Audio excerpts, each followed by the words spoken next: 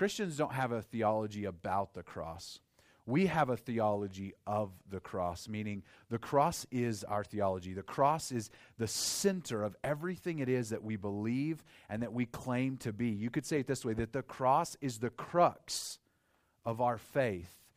And so if we want to think rightly about our faith and have a proper understanding of what it is that God has done for us and what it is that we believe and why we believe it, then it has to start with a good foundation of the cross and what took place and what it accomplished. And so we're going to talk about that today. And I just want you to know ahead of time, it's going to be a little bit heavy, a little bit weighty, a little bit graphic at times, but I think it's important for us to come away today with a good and proper understanding. So let me do this. Let me pray for us as we get started this morning, and then we'll dive right in. Lord, thank you so much for the opportunity to be here.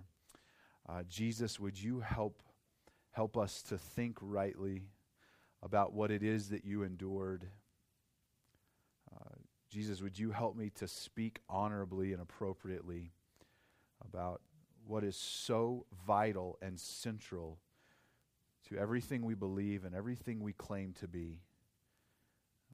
God, we ask that your presence be felt this morning and that you'd use this time together to challenge us, to change us, and to help us grow to be more like you and the people you've called us to be. Lord, we love you and pray this in your name. Amen.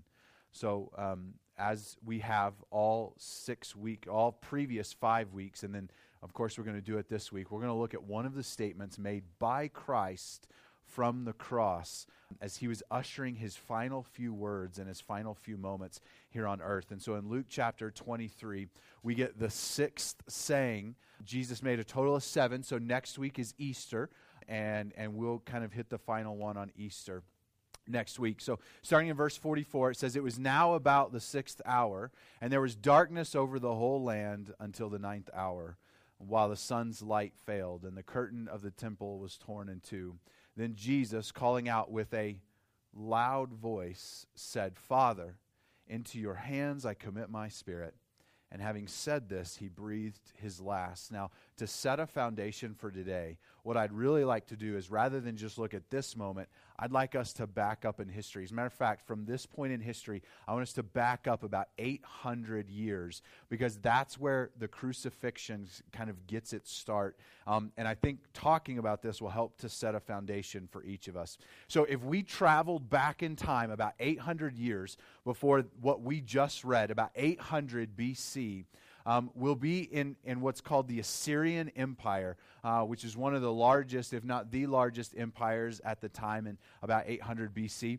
And it's the Assyrians who kind of start to come up with this idea for execution and torture that eventually evolves into crucifixion. And what the Assyrians would do is sometimes they would impale a man on a pole, but most of the time they would tie a man to a pole, tie him up high, and then just leave him there.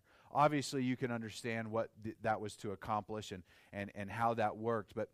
And even though that doesn't sound exactly like crucifixion and how we think about it, we can trace its history, and that's really where it gets its start with the Assyrians, who were some pretty brutal people. And what we see in about 500 BC is the Persians pick up this practice, but it's the Persians who add the crossbar.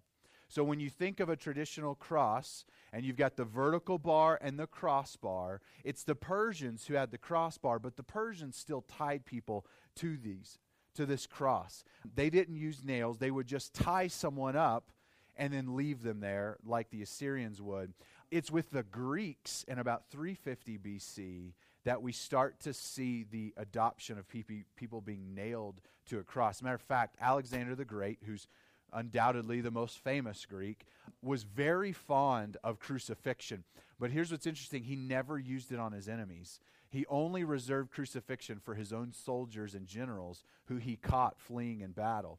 But it's with Alexander the Great and the Greeks that we see the nails start to come into play, where people were nailed to the cross as opposed to just tied to it. And then, of course, in between 300 and 250 BC, is with the rise of the Roman Empire, we see the Romans take on this form and start to utilize crucifixion within their society.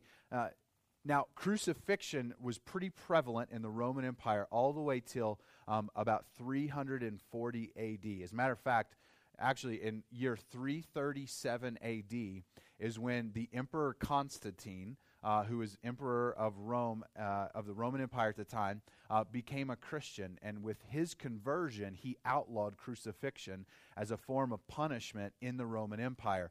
For the most part, crucifixion was done with, but it never really died. As a matter of fact, we have even instances in the 19th and 20th centuries where people were killed and hung on a cross. Now, most of that was concentrated, as rare as it is, to the Middle East, to Southwest Asia, places where it's illegal to be a Christian. And most of the time it was used as a form of mockery to say, well, your God died like this, so this is how you will die. But even into the 20th century, crucifixion has never completely gone away. But from about 250 to 250 BC to about 350 AD, it becomes highly prevalent in the Roman society. And here's what we know from history. While Romans did not invent crucifixion, they most certainly did perfect it. And what we see is this constant evolution of what crucifixion was and what it meant in society. What originally began as a form of capital punishment turned into a competition where they would see how much pain they could inflict. It became a game to see how much torture someone could handle before death. And it became this competition, this game that soldiers and rulers would play just to see how barbaric they could make the torture. What originally began as a punishment for the guilty transitioned to being a message to the innocent. It was literally state-sponsored terror. You and I understand how terror works today. Terrorists are not concerned with who they kill in their actions. That's of no consequence to them. What they are concerned with is who's impacted by the death. They don't care who they kill, but they're after who they can impact by the death. Who is the one who's going to receive the message that they send by killing others? And within the Roman government and society, crucifixion became that message. It was no longer about punishing guilty people as much as it was sending a sign to the innocent. We'll talk about the pieces and parts of a cross here in a little bit, but there's two major pieces and parts of a cross that we're familiar with. You have the vertical beam, which we call the stipe, and you have the crossbar, the horizontal beam, which we call the patibulum. The stipe, think about this, the patibulum weighed between 100 and 150 pounds of solid, roughly hewn timber. Add a full-grown man's weight to that. Then start talking about 300 to 500 pounds of solid timber for the stipe. If you start adding this up, it becomes so heavy, it would be impossible for a cross to be laid on the ground, a man nailed to it, and then to raise it up, as we oftentimes see maybe in the movies or in pictures. It was impossible. It was far too heavy, aside from the fact that it's top heavy, and so it would be so easy to fall over. So these stipes, these vertical beams, were permanently fixed in the ground at all times. It was only the patibulum, that crossbar, that would be raised up onto the stipe, onto that vertical bar. And so you got to think about this. These stipes were permanently fixed into the ground, always there, blood-stained from past crucifixions, and left out for people to see at all times. So that when you left the city gates, you saw them sitting there. So that as you traveled down along Roman highways and roads, you saw these stipes almost as though they were light posts leading your way, black with dried blood, as a reminder of what happens to those who cross the line. This was state-sponsored terror. Although the Romans didn't invent it, they most certainly perfected it. And they were constantly creating new ways to make it worse and more painful. Now, if what we said at the beginning was true, that the cross is the crux of what we believe and of who we are, then we have a problem. Because for you and I, there's a disconnect between what we see in our mind, what may be on a picture or painting hung in our house, the image we wear around our neck. There's a disconnect between what we see and think of when we think of the cross versus what it actually was like. There's this gap between what we think and what reality was. And if the cross is really that important to our faith, I think it's important for us to do the best we can to close that gap, to get a more accurate picture of what a crucifixion and what the scene would have been like. Because there's this disconnect, and that's a problem if we really mean it when we say that we don't have a theology about the cross. We have a theology of the cross. The cross is the centerpiece of our understanding of who God is. You see, there's a disconnect because we don't understand the barbaric nature and the disgusting nature of a cross. There's a well-known kind of philosopher, orator, Roman politician. His name was Cicero. And Cicero was most famous for his speeches. And that's kind of what he did as a profession. And so he would deliver speeches before the Roman Senate, before Caesar himself, before the people of Rome. Just kind of like our president does with State of the Unions, is what Cicero was for the Roman Empire in delivering messages, because he was so skilled at speaking. And we have records of many of his speeches. And one of his speeches he actually delivers to the Senate and to Caesar about what is fitting and unfitting for Roman citizens, almost like an ethics lesson about how people should and shouldn't behave. And a good portion of his speech that day was devoted to crucifixion. And Cicero said this to Caesar: "It is unfit for any Roman citizen or any free man to even speak of the cross. It should never come off of their lips." Cicero felt that it was so barbaric, so disgusting, that no Roman citizen or free man should ever even let the name cross or crucifixion escape from their lips.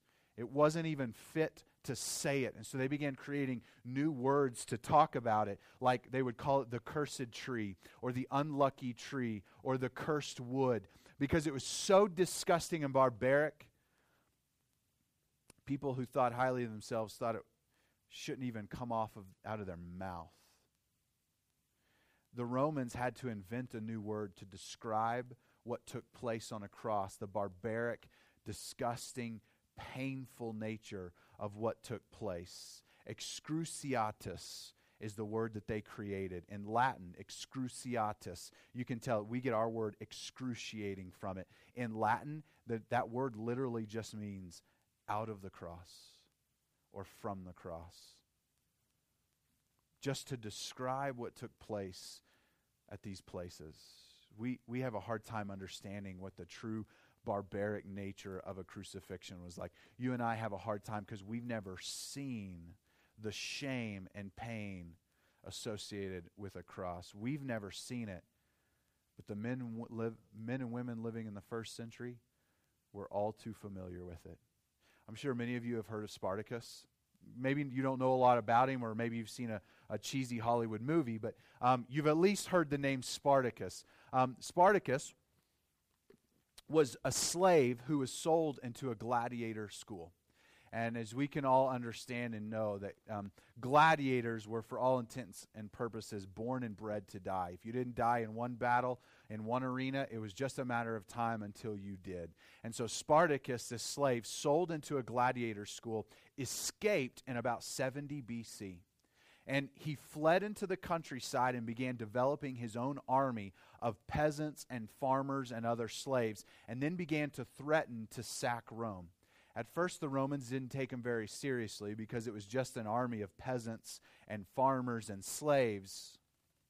But they quickly started taking them seriously because somewhere between 60 and 100,000 dead trained Roman soldiers later, they finally had to take him seriously and do something about it. So they sent their largest army and were able to defeat Spartacus and his group. And they were able to capture about 6,000 of Spartacus's soldiers and followers. And in 70 BC, they crucified all 6,000 over a 120-mile stretch of road. That's one every 100 feet for 120 miles. You and I forget what this may have been like, that these people didn't. Jesus was born somewhere between 4 and 6 BC, which sounds strange since we operate our calendar off him, that he wasn't born in 0, but he wasn't, and that's just because we've made some adjustments to counting and calculating those things. So Jesus was born between about 4 and 6 BC, somewhere in that time frame. And when he was born, there was a man in control of that region called Herod. We call him Herod the Great. And Herod heard that this king had been born and ordered him to be killed. And we know the story that Herod wasn't successful. A number of years later, Herod the Great dies, and his big territory is divided up to 3 of his sons. He had a lot of sons and daughters, but 3 of them got to be rulers. And one of them was named Herod Archelaus, and he accepted a portion of his dad's reign that included the area of Jerusalem. And so when Herod Archelaus gained power, he gave himself the title King of the Jews. Well, obviously, the Jews in Jerusalem weren't too happy about that, didn't like it, and so they began to riot, and they began to petition to Rome to get rid of this guy. And so Herod Archelaus, just to show his power and just to prove a point, crucified almost 3,000 Jewish leaders in about 4 AD.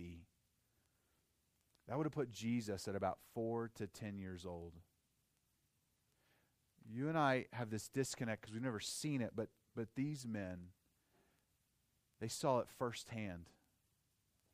Now, that act didn't bode well for Herod, and eventually the Roman government soon after got rid of Herod Archelaus, and instead, because they didn't want the family, this crazy family, to keep reigning, they instead put in a governship or a praetorium within that region, and that's why Jesus will eventually go to trial before the governor Pilate, because Pilate took over for Herod after the Romans got rid of him.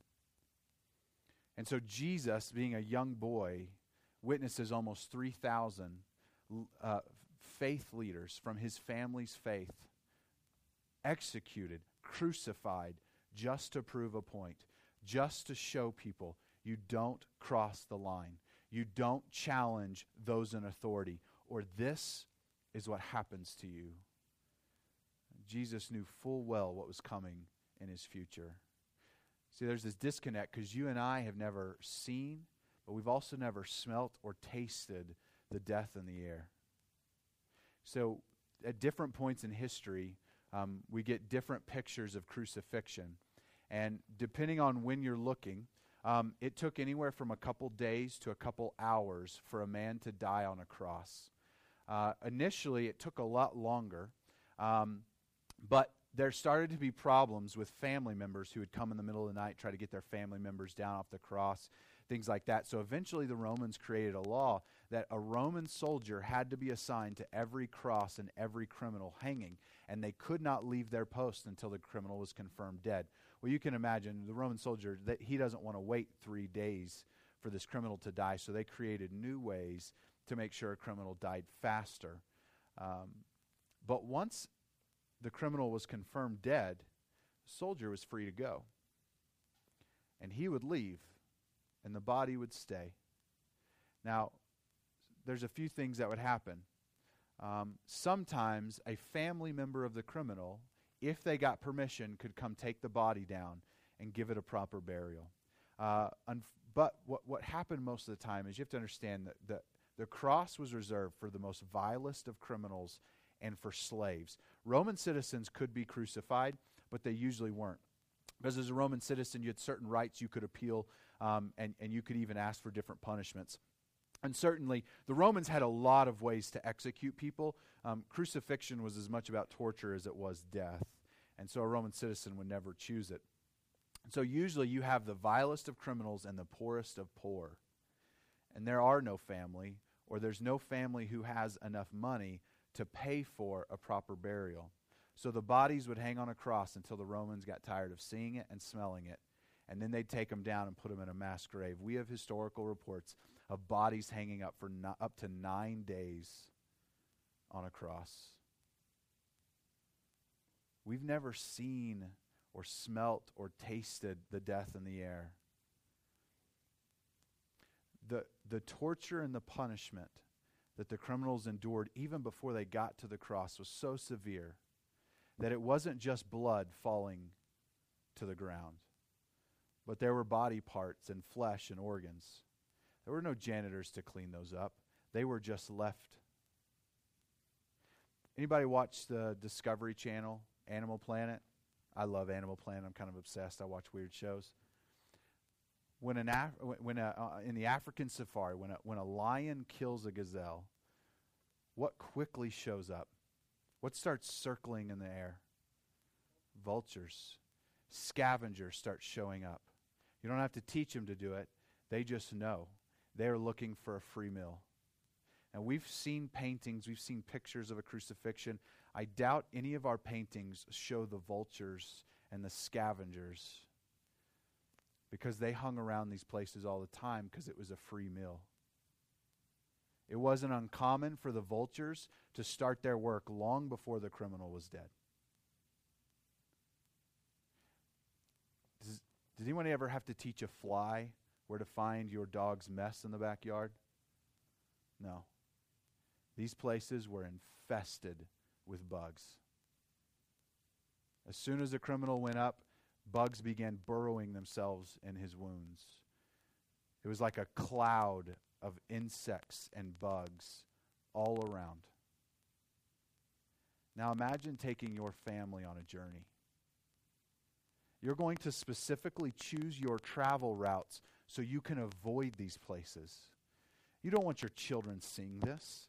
You don't want your children smelling this. You don't want your children exposed to the bugs and the scavengers that were all around.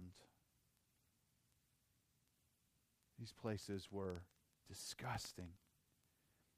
These places were brutal.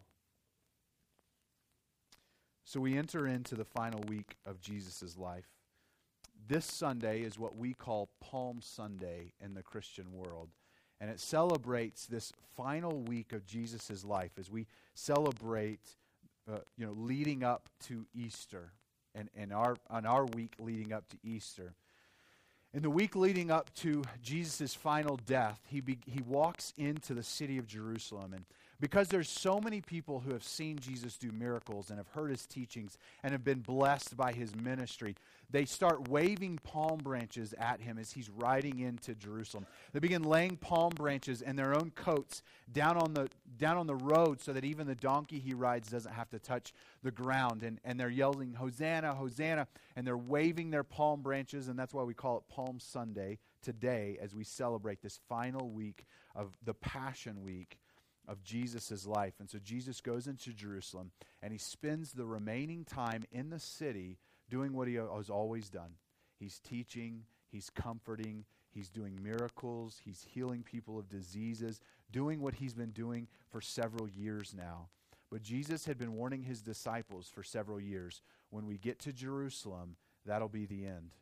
When we get to the Jerusalem, that's when I'll be handed over, and that's when I'll be killed. Now, the disciples always assumed Jesus was talking metaphorically. Like, how could a king go through these things? How could a king endure such terrible things? How can a king be a king over a kingdom if he's dead? So every time Jesus would tell them what was coming, they assumed he was being metaphorical, trying to teach them something special or deep. But they didn't realize how literal he was being. And so Jesus is performing his ministry on the last night of his life. He has his final supper, his final meal with his disciples, still trying to prepare them for what's to come, and they don't see it coming. When they finish their meal, Jesus leads them out of the city gates of Jerusalem to a place called the Mount of Olives. It's just right outside of the city gates, and at the bottom of it is something called the Garden of Gethsemane. And Jesus leads his disciples there. And he sits them down, and Jesus, the Bible tells us, that begins to talk to his disciples. And Jesus says this, "My heart is sorrowful even to the point of death. And with that, he asks them to pray for him, and he turns around and he walks off. And he goes not too far, a few steps, before he drops on his face and begins praying. Now Luke, who we also know is a medical doctor, describes what happens next. And he says that Jesus starts sweating drops of blood. Anybody ever had a stress headache? Anybody get them? I don't get stress headaches. I get it in my lower back. Like when I'm really stressed, it's my lower back that really tightens up and hurts. Maybe it's your shoulders, maybe it's your head, whatever it is. That when you experience that, you're experiencing a physical response to stress. Well, doctors say that at times, under great emotional duress, the pressure inside your body can become so severe and so great that your capillaries literally begin to burst and to mix into your sweat glands. And you literally begin bleeding drops or sweating drops of blood. It's a medical condition called hematidrosis. And Luke, a medical doctor, is watching Jesus as he falls on his face and begins praying under the weight and the pressure of what he knows is coming because he's seen it since he was a child. He's watched religious leaders that his parents loved dearly murdered at the hands of jealous men. He knows what's coming. He's heard the screams. And under the intense weight and pressure and stress, his capillaries begin to burst.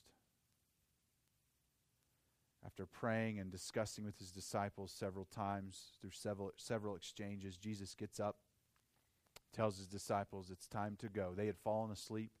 He said, "You can sleep later. But my hour has now come." And with that come Roman soldiers and religious leaders into the garden. And at that point, Jesus' disciples get scared and they flee. And Jesus is left, blood-stained clothes, all alone, like a sheep being led to the slaughter, as he's arrested and is now going to begin 5 trials throughout the city of Jerusalem. In the middle of the night, they drag Jesus before the religious council, where they begin to question him. Now, what the Jewish leaders understand is that they can condemn him, but they can't execute him. That has to come with Roman approval. The Jewish leaders can only go so far, and then the Romans have to give final authority. So part of these early morning, late, middle of the night trials is they're trying to put a case together of what they're going to do in the morning when they take Jesus before the Roman governor Pilate. So they begin paying and bribing people to prepare them to give testimony against Jesus. And we learn that even their paid, bribed testimonies can't agree, that they keep contradicting one another. The religious leaders get fed up, and the chief priest walks up to Jesus and asks him, "Are you the Son of God?" And Jesus confirms it's true. And so they charge him with blasphemy, which, according to Jewish law, is punishable by death. But they're going to wait for trial before the Roman governor in the morning, because he's the only one who can give the final stamp of approval for an execution. So they have a lot of time to waste. They got a lot of time till morning, until Pilate's awake and ready for trial. So to amuse themselves, to take up time, to bypass the time, the religious leaders decide to play a game. And so they blindfold Jesus and begin punching him in their face with their large insignia rings and start playing a game. "Come on, Jesus, guess. Who was it that hit you that time? Prophesy, Jesus. Whose ring was it that time?" They put a crown of thorns on his head. It would have looked a lot like this. And they take rods and they begin beating the crown into his skull. They're pulling out handfuls, fistfuls of his beard, spitting on him and mocking him and punching him, just to play a game, just to kill time until morning comes. Morning comes and Jesus is dragged to the praetorium before Pilate. Pilate begins to question Jesus and try to figure out what it is that's going on. The Jews have found him guilty of blasphemy because he claimed to be the Son of God. But Pilate, he doesn't care. He doesn't care if Jesus claims to be God. That means nothing to him. That's no threat to him. He's not a religious man. So they know that they can't bring that charge against him. So when they bring Jesus before Pilate, they accuse him of claiming to be a king and that his kingship is a threat to Roman rule. So Pilate questions him. But in the end, Pilate says, this man's not guilty. There's nothing I can do with him. But Pilate thinks he has a way out. You see, Herod the Great had died. He divided up his kingdom into 3 parts. We talked about Herod Archelaus already. Another one of those men, his sons that he gave a portion of reign to, was Herod Antipas. And Herod's district was in the area where Jesus grew up. And so Pilate sends Jesus to Herod to decide what to do. Herod's excited. He's heard a lot about Jesus, never seen him before, and actually quite enjoys the opportunity to question and talk to him, and begins making fun of Jesus a little bit, but in the end comes out to the leaders in the crowd and says, this man's done nothing wrong. I find only innocence in him. And then he basically says to Pilate, he may have grown up in my jurisdiction, but he's in yours now, so he's your problem. So they drag Jesus back to Pilate once again, and Pilate is begging Jesus to say something so that he can let Jesus go. Pilate does not want to crucify Christ. As a matter of fact, even Pilate's own wife comes out and begs her husband, have nothing to do with this man. He's innocent.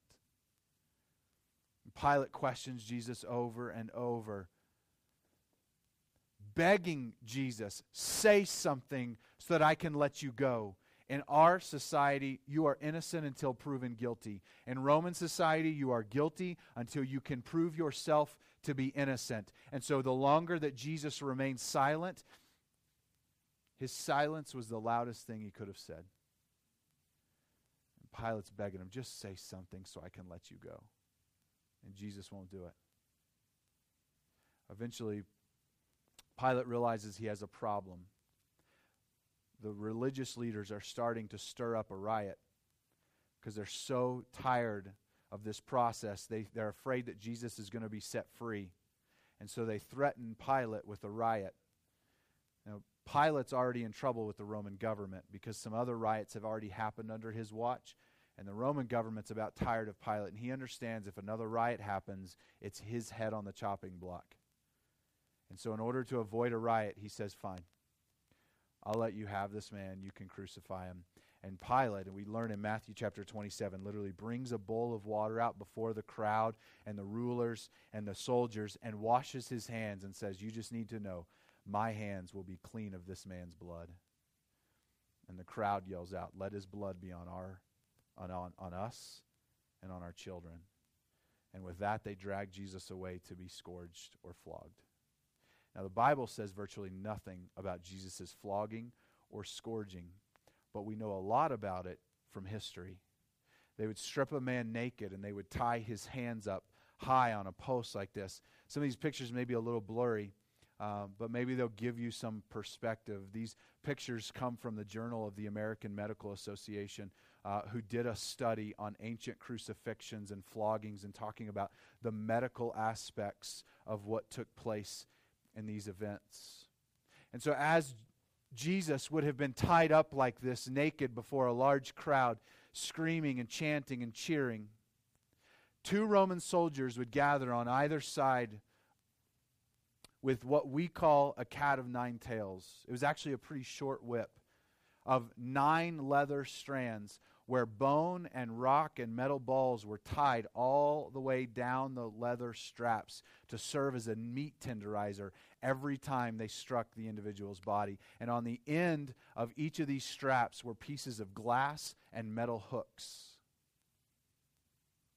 And the soldiers, one at a time, right side, right side, would take turns up to 39 times. The legal limit, according to Jewish law, was 40. But for particular reasons, they would only give 39. This wasn't like a whipping that you and I think about. These weren't cuts and scrapes and scratches and burns and bruises. These were life-threatening injuries. these hooks would go up to an inch deep. When they would throw the cat o' nine tails, it would stick, and the soldiers would just tug it a little bit with one hand to make sure that the hooks sank in deep. And then with two hands, they'd grab and rip. We have historical records of men's ribs being ripped out of their own chest cavities. These weren't cuts from a knife. These exposed internal organs. The blood loss was catastrophic.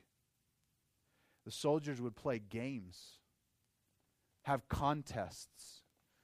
We know of one of their more famous contests is they would see who would be the most accurate if one of them could get a hook caught in the corner of a mouth so that they could take it all the way to the ear. And after 39, Jesus would have been experiencing complete circulatory shock. And so they take him down and they throw him to the ground and they tie his own paddleboom or crossbar over his shoulders to be carried almost a mile to the place of his execution, a crossbar weighing between 100 and 150 pounds. There were several types of crosses used. Most of us think about the cross on the far right, which is what we call a Latin cross. The reason we call it a Latin cross is it was mostly used on the Italian peninsula and mostly used in the centuries after Christ. More likely, Christ would have been crucified on a cross that looked like this T. We call it a low tau cross. It wasn't going to be very tall at all. As a matter of fact, usually the man's feet would just be barely off the ground. Jesus began to carry this 150-pound piece of roughly hewn timber, but because of being up all night, no food, no water, no sleep, constant beatings, his eyes were probably swollen shut at this point, massive blood loss and circulatory shock. Jesus can't make it, and he eventually collapses. And with his collapse, that 150 pounds lands straight on his back and pressured on his chest. The Journal of American Medical Association, who wrote this report, estimated that the amount of force experienced when Jesus fell would have been equivalent to being in a head-on collision at 40 miles an hour with no seatbelt, no airbags, where your chest hits the steering wheel. At this point, he undoubtedly has heart contusions. So they have to find somebody else to carry the crossbar. And they carry the crossbar to the side of the execution, and they throw Jesus down. There, a man who had spent most of his life as a carpenter, who had nailed thousands of nails into wood himself.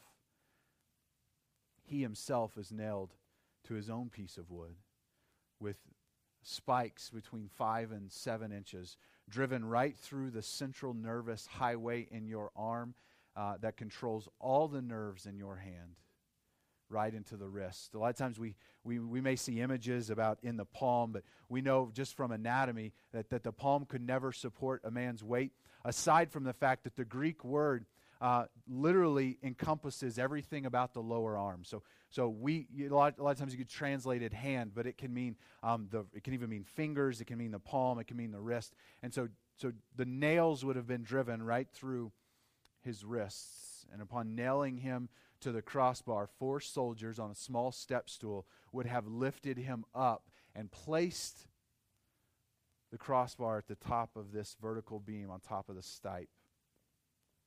And from there, they would have crossed his feet over, and they would have nailed his feet to the crossbar.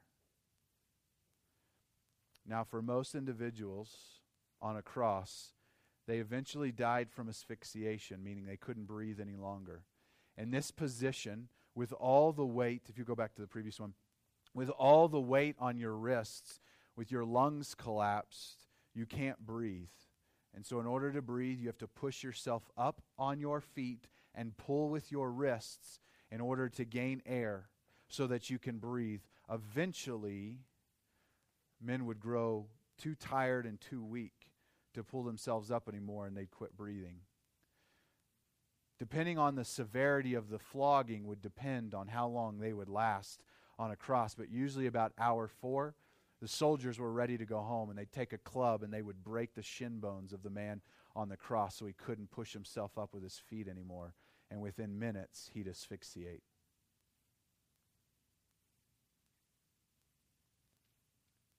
This is how most men died. Naked. There wouldn't have been a covering on him. In the public eye. Scorned, mocked, beaten. The Bible says that what Jesus endured was so severe that he was marred beyond human likeness. Meaning it wasn't just hard to tell if it was Jesus or another man, but it would have been hard to tell even what the lump of flesh you saw was. Most men died from asphyxiation, but I don't think Jesus did. And here's why. We read this earlier in Luke 23. It said that Jesus cried out in a loud voice. Right after Jesus cried out, he bowed his head and he died. And the soldier then took a spear and stuck it into his side to ensure that he was dead, which was common practice that all soldiers would do. And the Bible says that what came out? Blood mixed with water. After the circulatory shock and the heart contusions and all that he had endured, I think Jesus could feel his heart sacs rupturing and knew it was the end. And with one final breath, cried out and died. Jesus literally and figuratively died of a broken heart. And we call this what? Our good news. We call this our good news. Why would we say that? Here's why. Isaiah 53, starting in verse 5. But he was pierced for our transgressions, and he was crushed for our iniquities. Upon him was the chastisement that brought us peace, and with his wounds we are healed. Romans chapter 4. He was delivered over to death for our sins, and was raised to life for our justification. Romans 5:8, but God demonstrates his own love for us in this, that while we were still sinners, Christ died for us. 1 Corinthians 15, for what I received, I passed on to you as of first importance, that Christ died for our sins according to the Scriptures in 2 Corinthians chapter 5, or excuse me, 1 Peter chapter 3. For Christ also suffered once for sins, the righteous for the unrighteous, to bring you to God. He was put to death in the body, but made alive in the spirit. 2 Corinthians chapter 5. God made him who had no sin to be sin for us, so that in him we might become the righteousness of God. That famous theologian that we talked about earlier, Martin Luther, he called this verse the great exchange. The great exchange of human history, because it was Jesus' righteousness that was exchanged for our sinfulness. Because on the cross, Jesus reversed what we're all guilty of. And that is, we've all exchanged ourselves for God. We've all tried to make ourselves God, to be the own kings and rulers of our lives, to declare that we're the ones that are worthy of worship and praise by the way we live our lives. But Jesus exchanged himself for us. It was on the cross that he took what we deserved. It was on the cross that he took the punishment that our sins demanded, that our idolatry of replacing ourselves with God demanded. And it's not just us, but the Bible calls this good news. The word gospel in its original language literally just means the good news. And Christ endured it all, unjustly for you and I, always in control, and chose to be obedient to death, as the Bible says, even death on a cross. Will you pray with me?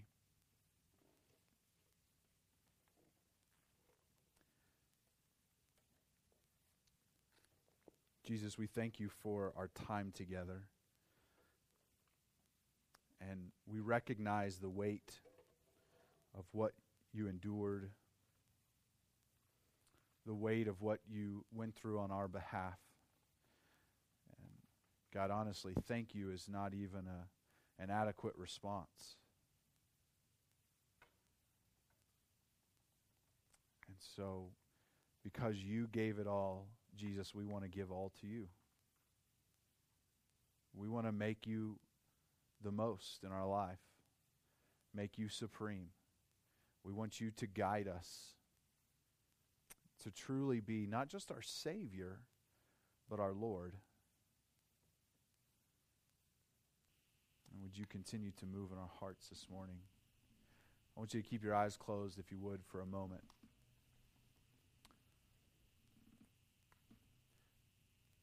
The topic at hand today is graphic and it's weighty. It's a lot.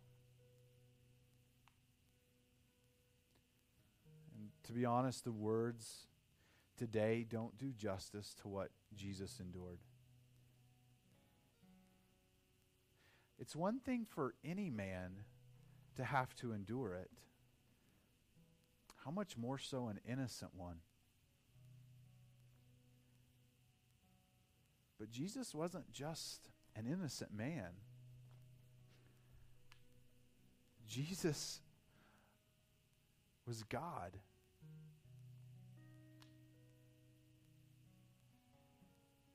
So he left his throne in heaven to come here to endure that for us. He went from receiving ultimate glory and honor to receiving man's most dreadful and barbaric shame and torture because of love. And Jesus gave it all for us so that we could give him our all. My challenge and my encouragement to you this morning is to give him your all. Not just an hour on a Sunday, but to give him all that you are, all the time. To live a life that brings him honor, that honors the sacrifice he made for you.